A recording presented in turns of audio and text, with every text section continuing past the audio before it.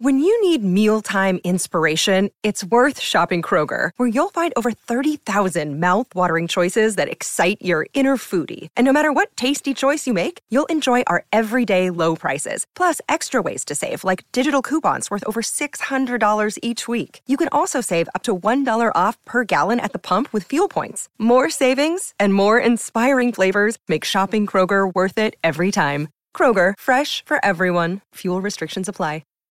Out of paper, out of stock. There's friendly faces around the block. Break loose from the chains that are causing you pain. Call Michael and Stanley, Jim, Dwight, Creed. Call Andy and Kelly for your business paper needs. Or Dunder Mifflin, the people versus paper people. Dunder Mifflin, the people versus paper people. Dunder Mifflin, the people versus paper people. Hello and welcome to the Michael Scott Podcast Company, a show for fans of The Office by fans of The Office. I'm your host, Sean Roney, a.k.a. Mr. Balance. And I'm Edwin James, sportscaster on Channel 7. And with us, as always, our producer in the warehouse, Mr. Alex Ward. Stop grabbing my penis. Grow up. Every week we get together and talk about our favorite show, NBC's The Office. This week we'll be talking about Pam's Replacement, Season 8, Episode 7. Then we'll go to the conference room for some ordinary things, some stories from our life relating to The Office. And then we'll finish up with some listener-provided trivia sent to us by Jasmine. To start with a little bit of housekeeping, our store, mspcstore.com, is going to be open till the end of June. And then we are looking at going in a new direction for merch, some exciting stuff that we will announce later. But the store was feeling a little like coming Christmas 2002. yeah, right. As soon as we figure out what Moe's did with the wires, we'll be back in business. But we have some crew neck sweaters on there, lots of mugs with everybody, all the characters drawn by the great Ryan Lloyd. So go and check that stuff out, mspcstore.com. You have until the end of June to get that stuff. And then we'll have some new exciting stuff later. Okay, so let's get into today's topic, which is Pam's Replacement. Edwin, why are we talking about this episode today? So the decision to kind of cover this episode today came out of us. There was a Patreon question about Pam from our last month's episode. And coming off our Michael and Donna episode, it was an episode that I thought to watch. It just seemed like one that I wanted to dig into again. And short of doing a full profile on Kathy or her time in the show, I thought it made sense for us to rewatch just this one episode because when I rewatched it, I really enjoyed it. And I'm curious to know what you guys think as well. It's Season 8 of The Office covers a lot of bigger questions. It begins kind of with a lot of, is Andy really fit to be manager? Mm-hmm. And then, ends with Florida arc. There's like so much that goes on in this episode, I think, is just like a very unique little piece right in the middle of Season 8. It is. There's a 3-episode run here because I feel like the list through Garden Party is kind of its own little arc of like Andy getting Robert California's trust and like people accepting him as the boss, settling into the new boss. It kind of takes those 4 episodes. And by the end of Garden Party, when they're, Cheeseburger, they do the thing with him after they see him and his dad interacting. And like at that point, it's like, all right, Andy's good. Let's go. And then after this 3-episode run, you get into Mrs. California, and then you're into Christmas, you're into trivia, pool party. That also feels like the kind of start of the rest of Season 8 up until Florida. Mm-hmm. But this Spooked, Doomsday, Pam's Replacement, and Gettysburg are all kind of treading water a little bit in Season 8. Like it's between these sort of major different plot arcs, I'd say. And this one right in the middle, it's a really interesting episode. I definitely have some thoughts. I'll say just off the top, I kind of did not enjoy rewatching this. There's this episode just rubs me the weird way, just like Dwight is rubbing Jim the wrong way. Yeah, no kidding. I think it's an interesting episode too, in that we kind of we're almost taking a break from Andy being the boss, it seems like, and we'll talk more about that. But and then an interesting new bit of drama for Pam and Jim. Definitely, I thought there's some some really funny moments that I had Oh, yeah. forgotten about. So As always, the disclaimer: I love it. I'm just saying. Yeah, right. I love it, but we do a podcast about it. So Yeah. Well, this know. is Pam's Replacement, season 8, episode 7. It aired on November 10th in 2011. It was written by Allison Silverman and directed by Matt Sohn. It opens with we get what's the cold open to this one? this is The fake phone call. Andy It's a trying great, to great do a very cold open. Michael Scott move of just like come in with a fake call. I'm going to impress the client by Mm-hmm. rejecting that call, and boy oh boy, it goes off the rails fast. This is a nod back to the deposition when Michael tried this same gimmick. I mean, the inverse, of course, being that Aaron is almost improvising the whole thing and making him commit to all these choices that she has made with the fake phone call. So, I mean, she Yes. interrupts the phone call and tells him that his mother is passed, and they have to kind of react on that. Yes, I mean, there's obviously the yes anding is the foundational rule of improv, but in this instance, what happens sometimes with improvers is what's called pimping, which is when you just start knowing that the person on stage with you has to keep yes-anding you. You keep raising the stakes to insane levels and making them do crazy stuff because they can't say no. Like, that's pimping. And Aaron is unknowingly pimping Andy in his office during Big this time. meeting. Big time. And then she's recruiting other people too. She's really created a scheme here. I think we talked about times that Dwight and Aaron team up. I forgot about this one. It's a good one. Dwight gives her a little wink. I'm so sorry to hear about your mother. My deepest condolences. Yeah. And then she's even recruited Daryl on line 2. I love when Andy's like line 1 and she's like line 2 and he's like just kind of like rolls his eye like, what is going on? This is post whistleblower Daryl, so he's just like, Andy, you don't want to do this kind of stuff. Like, don't pull that thread, man. And then the noise that Andy makes on the phone. I don't think she's dead. Yeah. And then if Aaron's like, she's dead. Like, not only is it's not like she's in the hospital. She was hit by a bus. Like she's graphic. She's definitely dead. Yeah.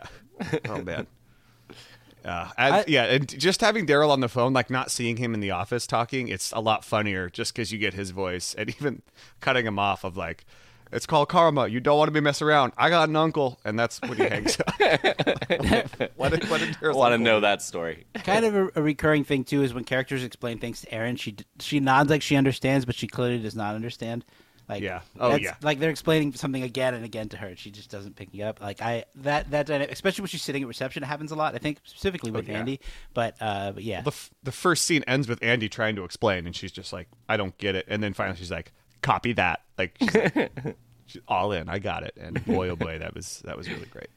Anyway, good cold open. I will say that the beginning of that cold open, as Andy walks up to Aaron at reception, that feels about as far away from the pilot as I can kind of imagine within the actual office. So outside of an actual physical location like Tallahassee or whatever, is when they're in the office, just Andy walking up to Aaron at reception feels so far away from the pilot of the show with Pam and Michael. Yeah. In terms of the colors, the characters, the interaction, it was something that kind of stood out to me. Even though it's textbook Office in terms of like the joke and Yeah. how it unfolds. Yeah. I mean, yeah, we're literally repeating a scenario. So I mean, maybe this is the writers being like, let's like compare and contrast. Let's look at how the show is different now. Because of course in the deposition, Pam gets it. She plays it perfectly cool, just the way that Michael wants it, and the comedy just comes from the "Hiya, buddy" hot dog on the post-it. But of course, Aaron just full on blowing it is a great new way to Not blowing it at all in her mind. She's No. kicking ass at this. Yeah. kicking ass. Yes. Please hold all my other calls. Thank you. It's super weird how that guy just sits there and is like, "Oh, you should take this call." Like I would definitely leave at that point. Yeah. Let's do this another day. Yeah. But the great cold open. Of course, I think the the main topic of this episode, main storyline of this episode, is Pam's replacement. Kathy is coming to fill in because Pam is very much 9 months pregnant. Any minute now is going to give birth, and so they're training someone to fill in for her. And Kathy's hot. Seems like everyone agrees except for Jim. And Dwight. Or, sorry. No, Dwight definitely agrees. Dwight agrees. definitely agrees. Scientifically agrees. That's true. But he agrees with Pam that Jim is Yes. lying. Yes. Super weird. I mean, the ensemble is fully formed at this point. We get a lot of commentary from just about everyone. Super weird scene in the break room. Everyone saying it's just, nice, aesthetically speaking, to have someone young and fit in the office. I like how this is like everyone's playing this as like they're, we're not saying it's just nice to see someone hot, but it's nice to see someone hot in the office. It's like it's still an inappropriate conversation. What are your thoughts on this? It's just odd. It's just an super odd- weird. I don't know. Maybe it's just that it's Toby and Oscar kind of leading that charge, and then it doesn't help that you have Gabe throwing in creepy little comments The like Gabe stuff made me laugh. It's so funny though. It's like probably a drug dealer, get her hooked on cocaine. And then like, oh yeah, or about how it's like, yeah, it's one of the most common fetishes is pregnant. It's just like, Gabe, God, you're such a So such a weird gross. kid at school. Like, Get out, skeleton man, kind of. Yeah. I mean, Toby doubles down too. You know what would be even hotter than Helen Mirren? Pregnant Helen Mirren. I love when Dwight comes off the top rope. Like he's been sitting in the back the whole time and Reading he a just book. He just can't stand.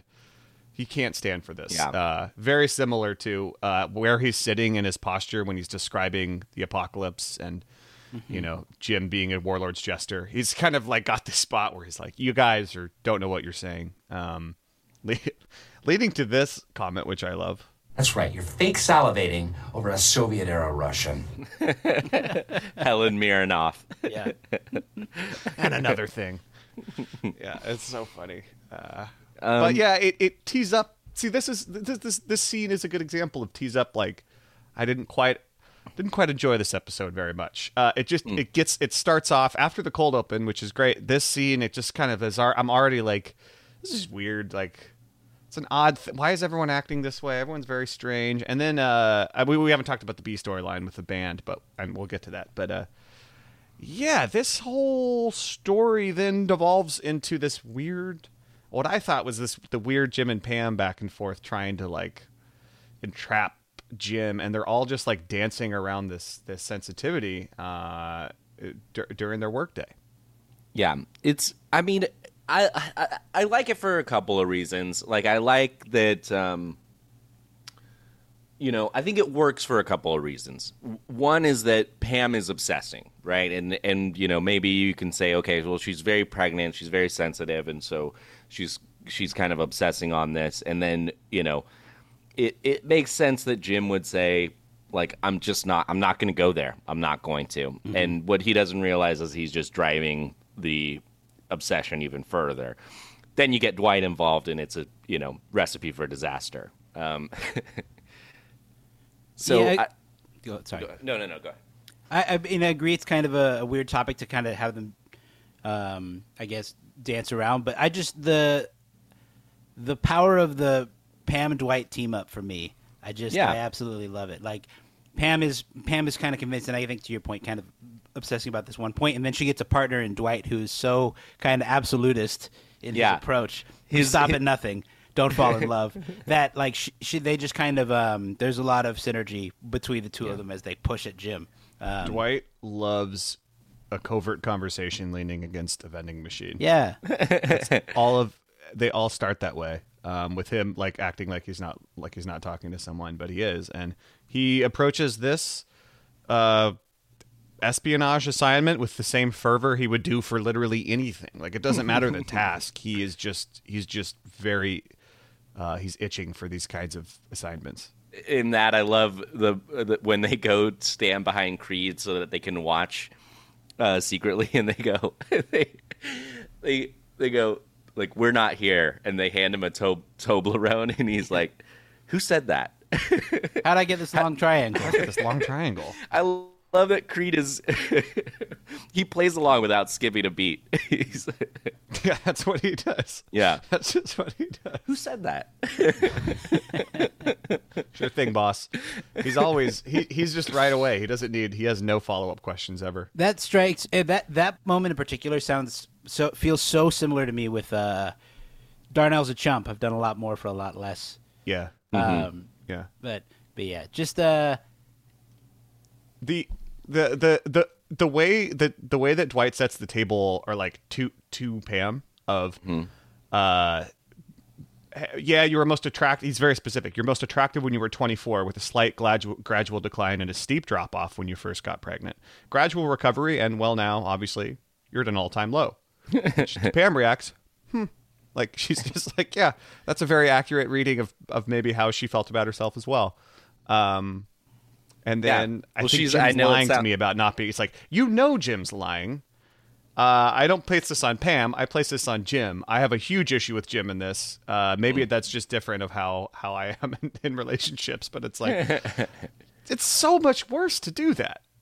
Like, it's okay. I don't know. Maybe it depends on who you're with. But maybe it's just because, like, when Ann and I are watching movies or someone, and she's salivating over like Daniel Craig or someone, and it's like it's fine. It's just like, yeah, that of course that dude's hot. Like, if Daniel Craig walked by the street, go get him. Like, go get him, hun. Yeah. So you're saying that when you're watching these movies, Anne will ask you if you think Daniel Craig is subjectively attractive, and I say yes. Yeah, I say that's hot. And I hit him back with a Rachel Weisz. That's my Daniel Craig. I love the line where Pam says, "Yep, that's the Dwight I need," because Dwight, his presence in a lot of these episodes seems to vary. Whether he's stepping back or stepping up. The Doomsday episode, I think, which precedes this, is the same sort of thing where he's like kind of all in, ready to go scorched earth on everyone else in the office. Versus, I think it's the incentive when he's making brownies in the kitchen. There's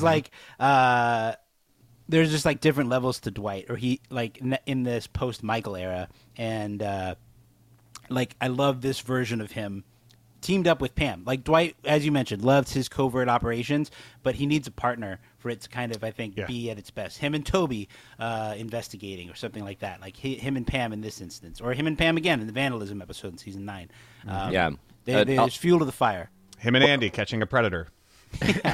Allsies. Or Dwight trying to catch Donna in the act of cheating. It's all very comparable to this one for sure. And really doesn't have a good plan. So first, Pam goes to Dwight, and then of course, much like how they go to Ryan and Kelly when Michael's trying to figure out if Donna's cheating, they go to Kelly for like, hey, how do we get this out of Jim? You came to the right person. Yeah, she's like, well, you could do the matchmaker test, and she's like, here's how you do this. I love. She's like, you have to follow your intuition, Pam. You don't want to end up like Elin Nordegren. Actually, what am I saying? You wish you had her life. No offense, Pam. That Kelly is Tiger Woods' wife. Oh, yeah. I had to look to which that Dwight up. says, none taken. Answers for Pam. Kelly is so funny in this episode. And that parallel, I think, is what made me want to watch this episode after our Michael and Donna episode. I think Kelly is really funny in this episode with just a few lines, specifically here, and then again when they follow up with the matchmaker test. Mike Tibbetts. I'm going to write something mean on his wall. That was a very dated thing, but that's what we did at the time. Oh, I love her reaction. They look up Mike Tibbetts, and she's like, "Oh God!" Like really kind of scared. Yeah. There are a lot of. I don't see what's so ugly about him. He's got the broad face of a brewer. There it is. That's one you of knew the. that was coming.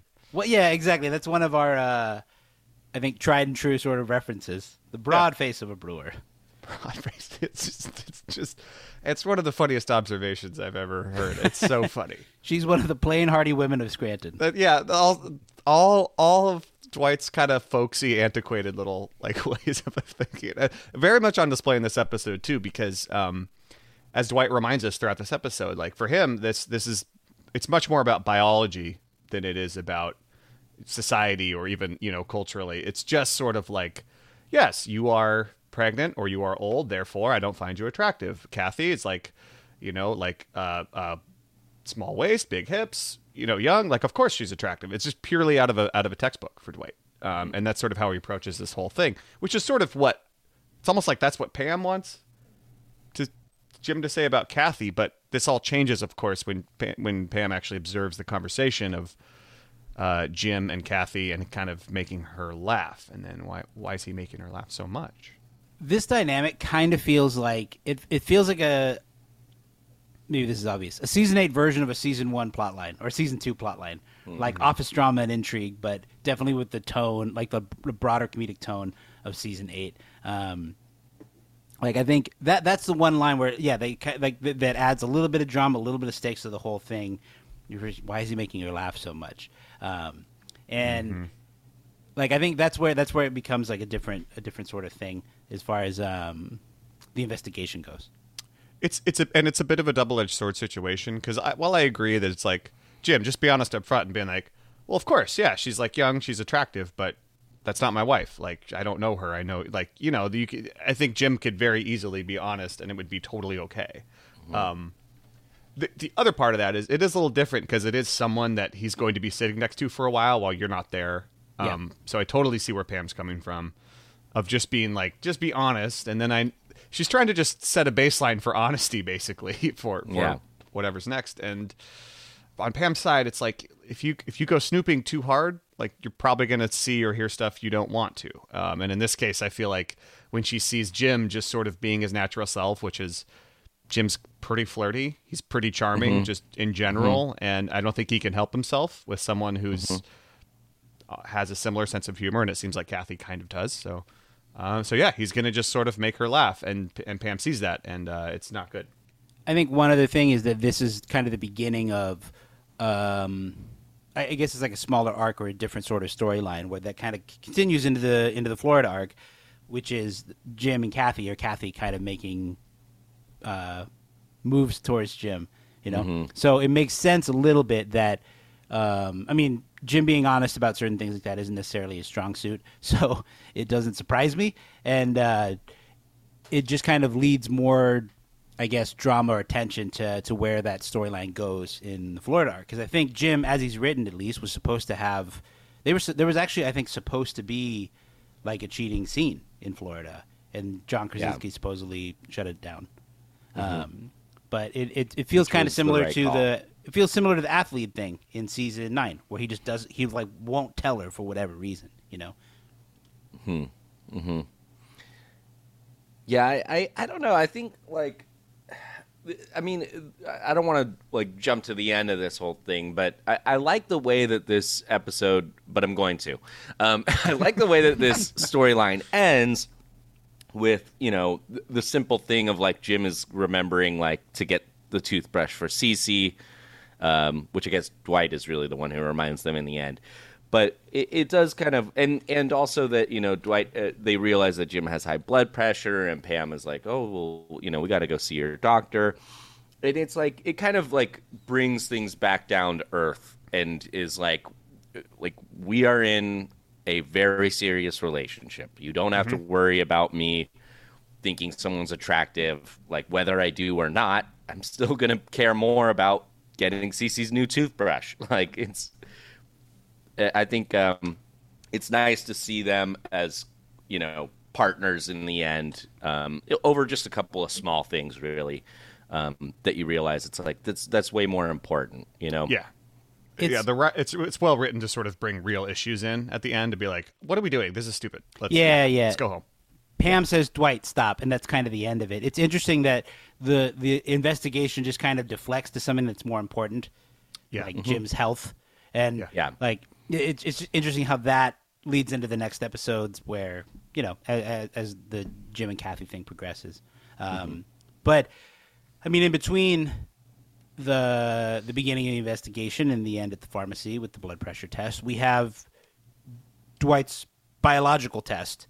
Where this was we were called out where he goes for the biological test. I think we did a draft of physical comedy or something like that, physical comedy moments, and we got told we missed this one, and I agree. This is a great moment. The bloopers from the scene on The Office, incredible. The bloopers from this episode are amazing. Like this episode is featured prominently in the entire blooper reel, but this is one of them where John Krasinski can't see with a straight face. How could you? Yeah. How Oh, can I'm losing my balance. the way he falls, With his hand up in the air. Yeah. and he keeps going back for like seconds and thirds. Like he keeps he keeps pursuing that Jim dong. Full on sexual harassment, sexual assault almost. Yeah. And then I love too just him like Looking for that big tuna. He's got his head down and he's just looking at Jim's crotch, and then just grabs a piece of paper and holds it, just Like he's reading it. yeah. Yeah, He's looking and then he picks up the paper. It's so good. It's so bad. And then Jim references it at the end. He says that he had conflicting feelings for a coworker today.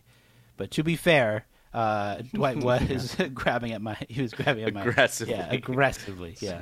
Well acted in that moment. Also, shout out to Dwight for before that moment when they're watching him from the corner. Pam's like, maybe he just said something funny. And he's like, Jim has no discernible sense of humor, Pam. And he totally means it. I love that. That's great. It's like just Dwight's world is so different from everything going on. Mm-hmm. I need something to grab onto. I love the idea.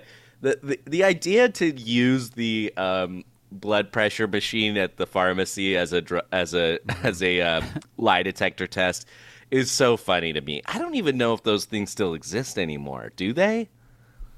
I don't know. Maybe in a post-COVID world, I haven't noticed them. But I remember as a kid always wanting to put my arm in that thing. I was going to say, is it mostly to test blood pressure, or is it to entertain kids at pharmacies? Yeah, It's just a mini jungle gym for kids. Yeah, for sure. I think they still. I don't know. I feel like they still have one at the Bimart. Yeah, House, I like the old man being like, "You have to share the machine." Oh my God, That's a great one-time role. The way Dwight treats the old man is so funny, and he's just so mean for no reason. Like, are you all in line? Like, why don't you go check out the sympathy cards, old man? Turns his back to him, and then you have to share the machine. And then Dwight uses the same voice that is Jim's impression of Kevin. Well, he's like, Michael, and he goes, he's like, well, that's what they taught me in 19th century kindergarten. So mean. A couple of great one-episode characters: the old man and the client from the cold open, who just says, "Oh my God." Yeah, I do like that. Oh my God. And then one more kick on the butt out the door when the old man's done. He's like, I have a new heart, you know. Do you really, Tin Man? Okay, where were we? Dude, Dwight. Let it go, Dwight. It's such a good roast, though. That's so quick. Celtics were a great team. Keep it together, man. You're like 1,000 years old. I think when in the introduction, I kind of alluded to enjoying this episode more than I had remembered, or more than I expected, and a lot of that really comes down to the small comedic moments, kind of like you're referencing with Dwight and the old man, and a lot of them come through in this particular storyline. Kelly reacting to Mike Tibbetts and the matchmaker test, Dwight grabbing Jim's crotch, the way that Pam describes how her coworkers are interacting with her, and you have Andy with the phone. Hello, can I speak to Mr. Baby? Like in the sort of like montage of scenes that is going on during Pam's voiceover. Like there are just so many really little funny moments that make up this episode, including the broad face of a brewer reference that we mentioned earlier. Yeah, and this whole episode is sort of leading to this second to last scene. You know, where they obviously Jim's high blood pressure comes up, but that one starts with Dwight being like, "Do you find Kathy Sims attractive?" It's like it's all sort of led to this like Jim on trial moment with his arm in the cuff there, and the at the end of that though, the hardest I laughed by far rewatching this is just Dwight's still commitment, even as Jim and Pam are leaving and being like, "We're gonna call your doctor. Like your dad has high blood pressure." Doesn't it worry you in the slightest that Jim is not his real name? Like, the fact that Jim's high blood pressure meant that to Dwight, he was lying about every single thing that he asked him, including that his name is not Jim. He's like Don Draper from Mad Men. He's committed. I mean, Dwight runs through the tape in this episode all the way to the end. Yeah. Including, hey, Cece's toothbrush. Like he's just incredible. Like all the work he does for Jim and Pam this episode. Yeah, it's that's cool. great. You know what's funny about this episode too, or this like it, there are a lot of moments where the bullpen feels like it's way bigger than it actually is. Like they're gossiping about another coworker, like within earshot all the time in this particular episode. And granted, like that's the nature of The Office, kind of as it goes on. Like you have all these bullpen scenes where everyone's talking to each other, and they, as Michael says, when is this in Office where we get involved in everyone else's interpersonal lives? But it's just weird that like Pam can say, Oscar, Kathy has a question, and then as she walks like 3 feet away, she can turn to Jim and just kind of have like an open, gossipy conversation. Yeah. Those TV roles. I mean, I also am just kind of curious if at what point did they decide that Jim wasn't going to cheat with Kathy, or there was going to be some hint that they might cheat, because I feel like this episode kind of shows us that Jim is not going to. And I wonder if this episode was rewritten to tailor it to this storyline that he's not going to, or if they were still going to have them cheat after this. It just, I just feel like this episode ends with, don't worry about it. Jim is focused on his family, and even if, maybe it wasn't the right thing to tell a white lie, it seems to come from a good place. It seems to come from the right place, that he's just I'm not going to, I'm not even going to plant a seed. Right. I don't want, the worst thing is that I say this and then we're not working together for months, and she's every at day home I come wondering, back and she's like, why were you late? How's Kathy? You just don't want. Yeah, exactly. He's like, we're not playing. But again, I'm saying that he's making it way worse by what he's doing. Probably, yeah. You could just be like, look, yes, Kathy is younger and is very attractive, but that doesn't matter to me. I mean, this is duh, she's attractive. But that doesn't mean it's I'm not going to attracted change to her. That has nothing to do with it. Yeah, it's all very Jim, Yeah, of course. And I think to your question, I think they left it very ambiguous at this stage. But then in the end, the real beginning that something could happen, I think, is at the end of Special Project when Kathy says on the phone to someone, she's like a supervillain. Yeah, Jim's going to be there. Their marriage is not good. Nobody knows better than me. Definitely we will. It's 3 weeks in Tallahassee. What else is there to do? So why would you be attracted to someone who is having a kid right now? It's that's so strange. Mm-hmm. It's, I don't know. It's people with baggage are so hot. Because you're not supposed to. That's why, Sean. Because it's wrong. She's fetishizing. It's like Jan, she's like, it's. I know it's wrong. Yeah. Am I the princess or the queen? Both. I'm both, Michael. Well, let's get into the other storyline. How about of this episode, which is because his mom's car is probably not a Nissan Z.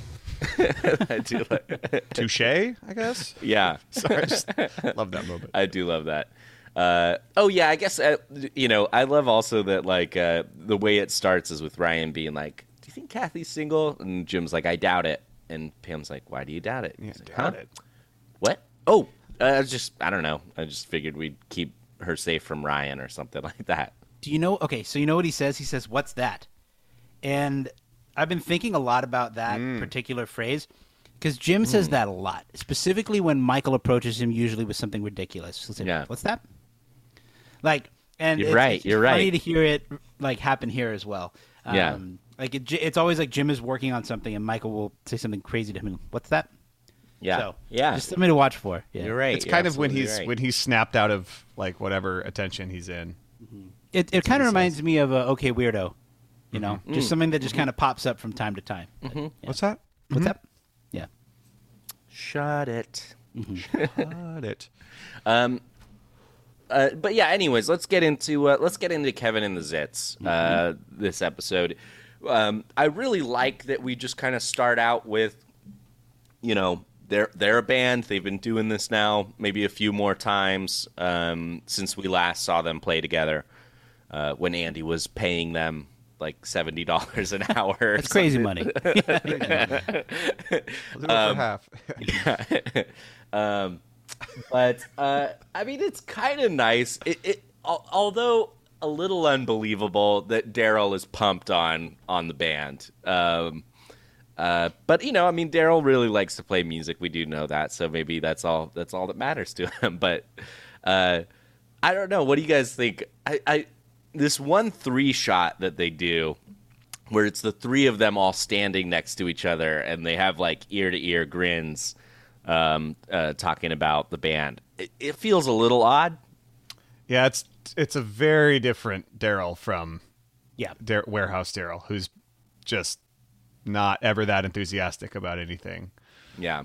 So maybe in some ways it's just growth on Daryl's part, but yeah, it does feel a little like I feel like I've seen Daryl make fun of these two guys in particular many times, and here he is jamming with them. But I think you're right. I think it's just the music. I think he just loves the music, and it could be, just something to do, or he's like doesn't have to work. He can go do that down in the warehouse.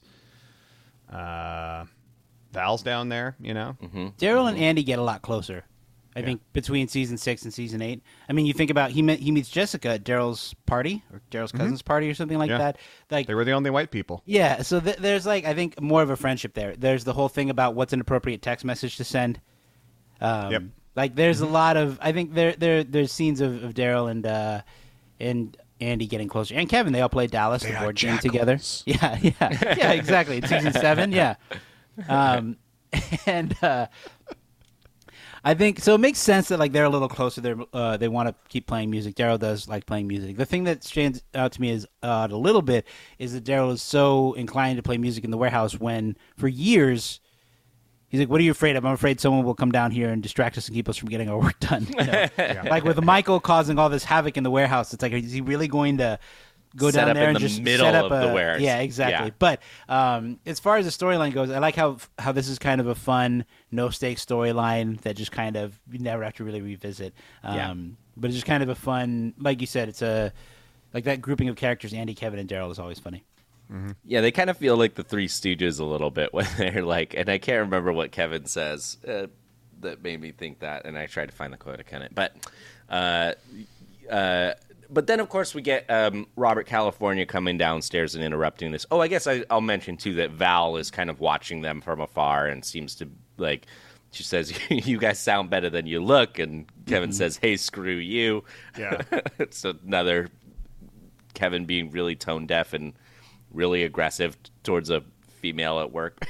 Right back at you, bitch. Yep, that's exactly what I thought I would thinking upgrade about. to a new quality of man, but then Kevin has to be out. Got that, bimbo?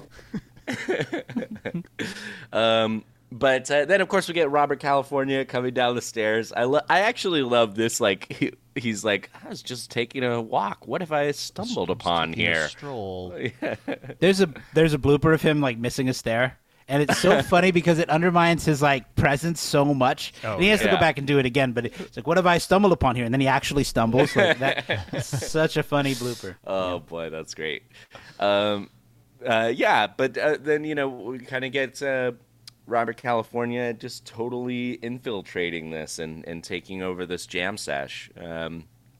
Tambourine. You know I'm the CEO, right? Yeah. I do like that. Kind of everything you need to know. But then he's like, I play harmonica. You're like, oh, okay.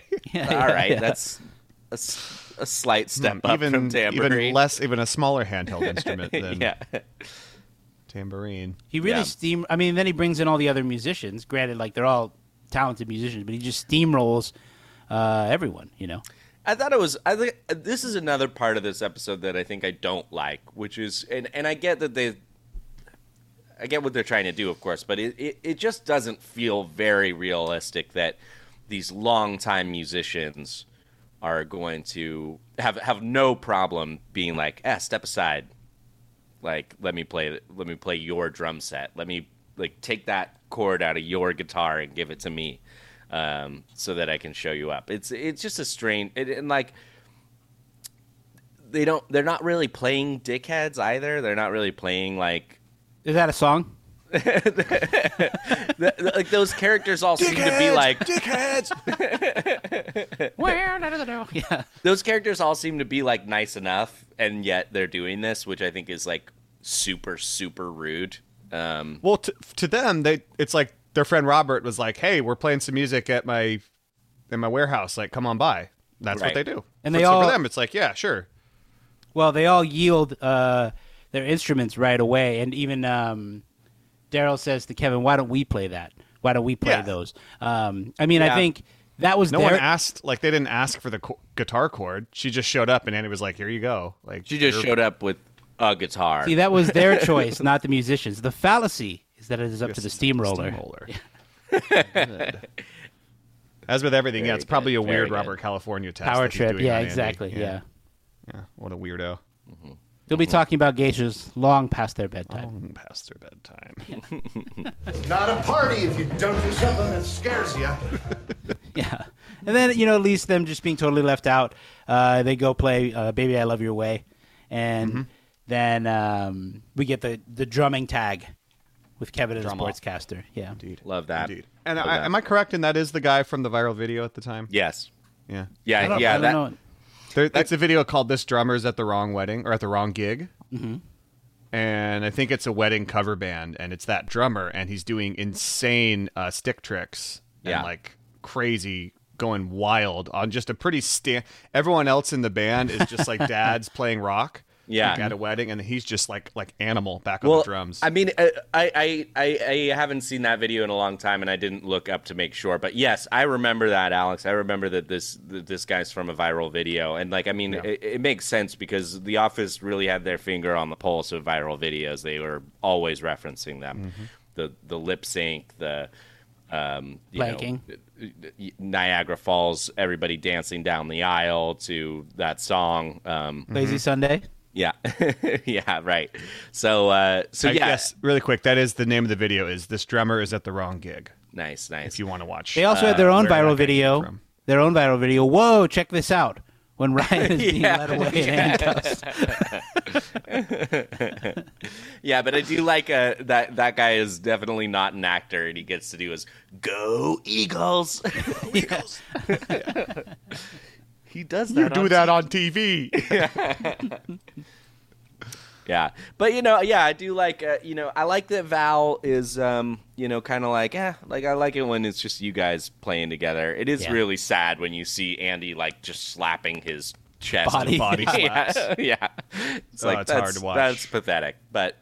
I wonder if Robert California's whole thing with this too is just like, because he says I miss being in a band, and so he must have spent a lot of time partying with a band back in the day, and so I wonder if this, like, Robert California isn't even intentionally or like even really trying to be a dick. He just actually invites his friends because, like, I could see Robert California being the person where he's like, it's like he's quit doing cocaine and he suddenly accidentally.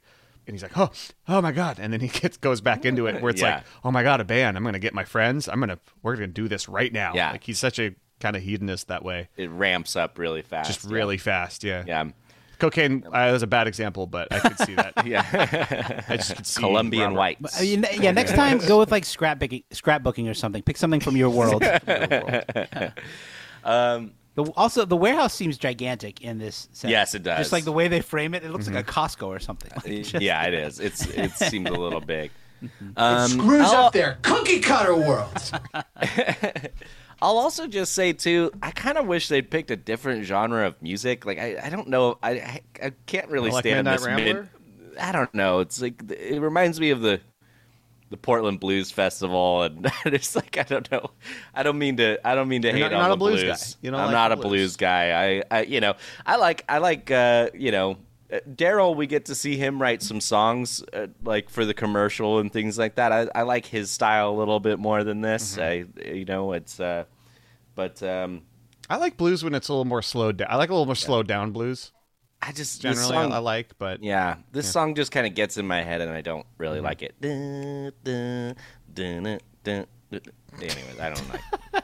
I do like Stevie Ray harmonic Vaughan is like, that's some fast, amazing blues where he's just doing pretty standard like blues bars, but his soloing's just ridiculous. So if you do like the music in this episode, check out Stevie Ray Vaughan in Live at the Elmo Combo, one of the great all time live concert DVDs that I had in high school.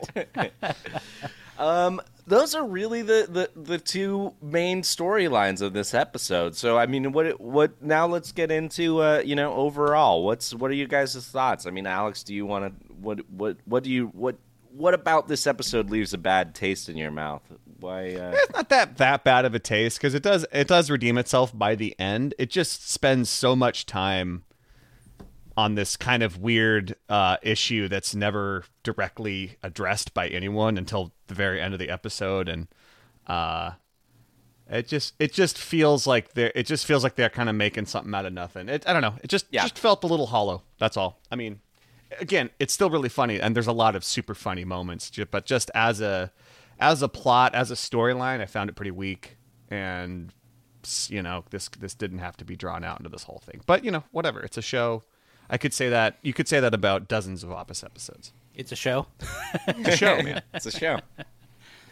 I think for me, just I always love when you go back and rewatch The Office and you find episodes or things that are often referenced or brought up or that are memorable, iconic. For example, in the Michael and Donna arc, we talked about I Am Beyonce Always and all these other things that came out with that little run of episodes. And this episode, to me, is one that has a lot of those. And we've already mentioned the broad face of the brewer, Mike Tibbetts, just a lot of little things that stand out to me. And I think for me, the power of the Dwight Pam team up in this episode is so funny that it kind of overwhelms the rest of the conversation, Mm-hmm. But yeah, I agree. It's a little weird. The subject matter in the very beginning, them commenting the way they do, but it just Dwight going for Jim's crotch is worth it. It is. Mm-hmm. Mm-hmm. Very funny episode, if not a little problematic, but there you have it. That's Pam's replacement. Let's take who groped better, Dwight to Jim or Andy to Toby? Yeah, exactly. Gropes are good. I'm gonna give it to Dwight. Dwight has the wind up in the fall. Yeah. I need something to grab onto. I mean, we see him use the element of surprise. Very soft penis for nothing. We see him use the element of surprise during his karate demonstration on himself. Yeah. So. Well, that's it. Pam's replacement. We're going to take a brief break, and we'll meet up in the conference room. The CFOs that get it, get it. The CFOs that don't. Let's talk about the CFO, the Chief Financial Officer. Today's CFO is critical to the strategy and success of the business. And in growing companies, there are two kinds of CFOs. One who's struggling to keep up. Spreadsheets everywhere, manual processes, errors, and lack of visibility into the numbers. It takes weeks to close the books. The other kind is on top of their game. Automated reports. Inventory, e-commerce, and HR flow into the financial model seamlessly. Insights coming with the click of a button. As our podcast has grown, we've had to start planning it like a business, and having the right tools makes all the difference, and that's where NetSuite comes in. Maybe if the Michael Scott Paper Company had NetSuite, they wouldn't have had to ask Ty to crunch those numbers again. Crunch. Or maybe if Dunder Mifflin CFO David Wallace had NetSuite, they wouldn't have had to sell to Sabre. With visibility and control of your financials, inventory, HR, planning, and budgeting, NetSuite is everything you need to grow, all in one place. That's why NetSuite is the #1 cloud financial system, used by over 29,000 growing businesses. Like I told you, the CFOs that get it, get it. The CFOs that don't. NetSuite is the #1 cloud financial system to power your growth. With NetSuite, you can automate your processes and close your books in no time while staying well ahead of your competition. And 93% of surveyed businesses increase their visibility and control after upgrading to NetSuite. Over 29,000 businesses already use NetSuite. Head to netsuite.com/Scott for a special one-of-a-kind financing offer. That's netsuite.com/Scott, netsuite.com/Scott. Hey, it's Kaylee Cuoco for Priceline. Ready to go to your happy place for a happy price? Well, why didn't you say so? Just download the Priceline app right now and save up to 60% on hotels. So whether it's Cousin Kevin's Kazoo Concert in Kansas City, go Kevin, or Becky's Bachelorette Bash in Bermuda, you never have to miss a trip ever again. So download the Priceline app today. Your savings are waiting. Go to your happy place for a happy price. Go to your happy price, Priceline. Conference room, 15 minutes. Half an hour. All right? All right, we're going to, I guess we're going to the conference room to do an ordinary things, which is, a time when you came upon a concert or saw a concert and it overlapped with your life as it did with Robert California. Edwin, you have a story for us. Yeah, so this happened to me a couple weeks ago. When this airs, and as it happened to me, it felt very Office-esque. It kind of felt like something that could happen to Michael. Last weekend, I had a ticket to go see. I was going to go to see Joey Dosick at the Troubadour here in LA, and Nice. I'm a big fan of Joey Dosick. He's a great singer songwriter. He also he's awesome. plays with Wolfpack. Oh yeah. But I rolled my ankle pretty badly earlier in the day, and I was trying to take care of it so I could go to the show, but I was having a hard time kind of standing, which is kind of what you do at concerts. Yeah. So I was like, man, am I even going to go? I was really debating. I paid the ticket. I wanted to go, and I really wanted to go to the Troubadour. That's a venue that I've always wanted to go to. That blue neon sign is pretty iconic. So I debated for a while, and then I decided, all right, and I had never been there. So I didn't know if there was seating. So I decided to go kind of later in the show and try to last as long as I could. Yeah. So I got a lift, and I went to the venue, and it turns out there is seating in the balcony, but I got there too late. It was super full. And I was going to try to go as long as I could, which was a lot shorter than I anticipated. So I lasted about 20 minutes, and I was just like, I can't do it. But even in between openers, nobody moved out of seats. I was like, I can't do this, Yeah. Yeah. And it was, and I went outside. I was kind of frustrated, because I really wanted to see the show. And so I called another Lyft to go home. And while I was waiting there, it was supposed to be 15 minutes away. And then I got a notification that hey, we found you a closer driver, and he's pulling up right now. So I went over, and it was the same driver that I had 15 minutes ago. So he's like, he had what? just dropped me off. Just dropped me off. Oh, and I was like, hey man, remember me? And it's crazy. And I don't live very close to the Troubadour either. It was kind of a long ride. So yeah. He had just dropped me off, and then 15 minutes later he brought me back. And it was just it felt very Michael Scott-esque to just have the same guy, And he did. I could totally see that being I'm sure he didn't say nothing. No, he either. didn't. It was the same. It was really, really funny. It was just the same guy. Yeah. That's like when we were in Kentucky for Hartmeyer's wedding. I feel like we had to Uber everywhere. And it'd be we'd Uber from the hotel down the street to the chicken restaurant, and then Uber back from the chicken restaurant to the hotel. It's we just kept getting the same friggin' guy. And he never commented on it. We'd just be like, hey again. He's like, hello? Did we? I wonder if we told this story on the show. Maybe we did. But when we were on our way back from one of the events at the wedding, we were talking, and our Uber driver said, "You all sound like NPR people to me." Oh yeah, that's right. Yeah. NPR host. Yeah.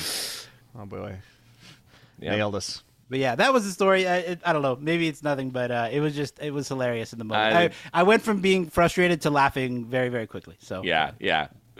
Oh well, that's great. Well, hey, let's wrap this up with a little listener provided trivia. Let's just do our thing, collect our hardware, and get the hell home. Okay, this week's trivia comes to us from Jasmine. Hey guys, love everything about your podcast. Every episode makes me want to watch The Office immediately after, again and again, and then all day the next day. That's nice. You three perfectly capture the fandom surrounding the show. The Office is the only reason I have Peacock, and I am perfectly okay with that. Much like Michael deciding to purchase a second phone and phone plan for all of his photos of his kids. Totally worth it. Thank you again for all your time and sacrifice to produce the podcast. Your efforts do not go unnoticed. That's so nice. Really nice. Thank you, Thank Jasmine. you. Yeah. Really nice. Sincerely, Jasmine, a.k.a. Jasmine Winsong. Love it. Okay. So, guys, Jasmine has prepared a great trivia for today. This is facts. Excuse me. Facts. Facts. Facts based on education from The Office. Concept is your only form of education is now based on only things that you've learned from watching The Office. So you have to answer in a way that matches a particular quote or scene source. The answers might be accurate to real life and sometimes not. Okay. So we So I have the answers to these questions. I also have who said them and the episodes that they're from. But first question is, where are terrorists sent? Where are terrorists sent? Could we get a... when do we learn this? In Season 6, Episode 26, Whistleblower. Oh. No, well, I think it's Michael. Like, he means to say, like, Guantanamo Bay, right? But I don't remember what he says. Montego Bay. Montego Bay. Oh, okay. I was like, I don't understand this format. We send them to Montego Bay. Okay. That's another classic Alex to Edwin set spike right there. Yeah. All right. Now you're with it. Now you're with it. Sometimes they'll be real, sometimes they won't, but it's just depending. It's a fact from the show. Got it. Who was the first president of the United States? Abraham Lincoln? I don't know. Yes, it is. Okay. Abraham Lincoln. This is hard to think. What's the wrong answer? Michael says it in season 6, in the new leads, episode 20 from season 6. Okay. How far away is the sun from the Earth? 93 million miles. That's correct. Andy says that in Search Committee Part 2. Was Benjamin Franklin nearsighted or farsighted? Both. That's why I invented the bifocals. That's correct, and that is according to Ben Franklin from Ben Franklin. Andy Daly. God, I love Andy Daly. Who came over on the Mayflower? Also from Ben Franklin. According to Michael. He probably thought Abraham Lincoln. I don't know. The Founding Fathers. Okay. Founding Fathers. When the Founding Fathers came over on the Mayflower.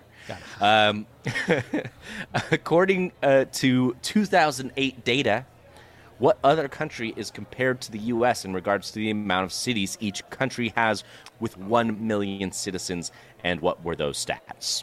China. China's got like 20, 25, 30 cities or something like that. 56. America has 9. That's right, yes. 56 cities consisting of over 1 million citizens, and the U.S. has 9. What did Lincoln famously say to the seceding states? Oh, if you are a racist, then I will attack you with the North. Attack you with the North. Of course, that's from Michael. That's Diversity early, Day. Early office. What is the state motto and nickname for Colorado? Sunshine State. Oh, yeah. Don't mess with Colorado. That's right. That's from Training Day. That's both Michael and D'Angelo. Takes Florida and Texas, turns them into Colorado. Sunshine State. State. Don't mess with Colorado. Some skiing. Everyone I know who skis is dead.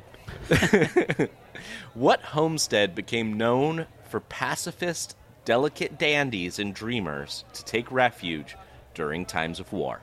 Shrewd Farms, you say? Shrewd Farms, that's right. That is a colorful little chapter of the Civil War. Yeah, and that's not even according to Dwight. That's according to the Gettysburg Visitor Center. For 20 years, who was the most trusted man in America? Walter Cronkite. That's correct, according to Oscar from Roy's Wedding. Mm-hmm. And finally, what is the official medical term for erectile dysfunction? Erectile dysfunction. No. That's good, but no. Reptile. I thought that was it for sure. Who is this, a Michael or like a? This is according to Aaron. Oh, it's penile something. Yes. Is it like penile, like soft something? Yes, it's penile softiosis. Of course, another great blooper from season 8 is just Dwight saying to Aaron in the stairwell, he goes, "Washington Monument," and then they break. Yeah. Oh yeah. Not me. Washington Monument. It makes me think of spontaneous dental hydroplosion. Yeah. Hot dog fingers. Well, there you have it. Thank you so much, Jasmine, for sending in that trivia. That was great. If you have trivia you would like to send to us, or anything that you want to send to us, the best way to get a hold of us is to email us, mspodcastcompany@gmail.com, and you can also call us and leave us a message. That's 503-694-9314. We're on Facebook and Instagram. We've got a website, michaelscottpod.com, and we have our store, mspcstore.com, which is going to close at the end of June, so please go check that out if you want to get some merch. We are on Patreon, patreon.com/michaelscott. This is an awesome way to get more content if you like the show. If you want to support us, join us on Patreon, become a Scott's Tot. You're going to get a bonus mailbag episode every month. You're going to get main feed ad-free episodes. You'll get our Season 2 Ted Lasso podcast, and we are excited to be working on some more stuff like that coming up soon. So check us out on there. We use a portion of those funds to donate to the Thurgood Marshall College Fund. So very special thanks to our Scott's Tots. Thank you so much for supporting the show. Special thanks to Ryan Lloyd, who designs all of our artwork. And this episode, of course, was recorded over video chat. Thank you for listening. Thanks for hanging out with us for a little while. Thanks for spending time while we go back and talk about The Office once again every single week.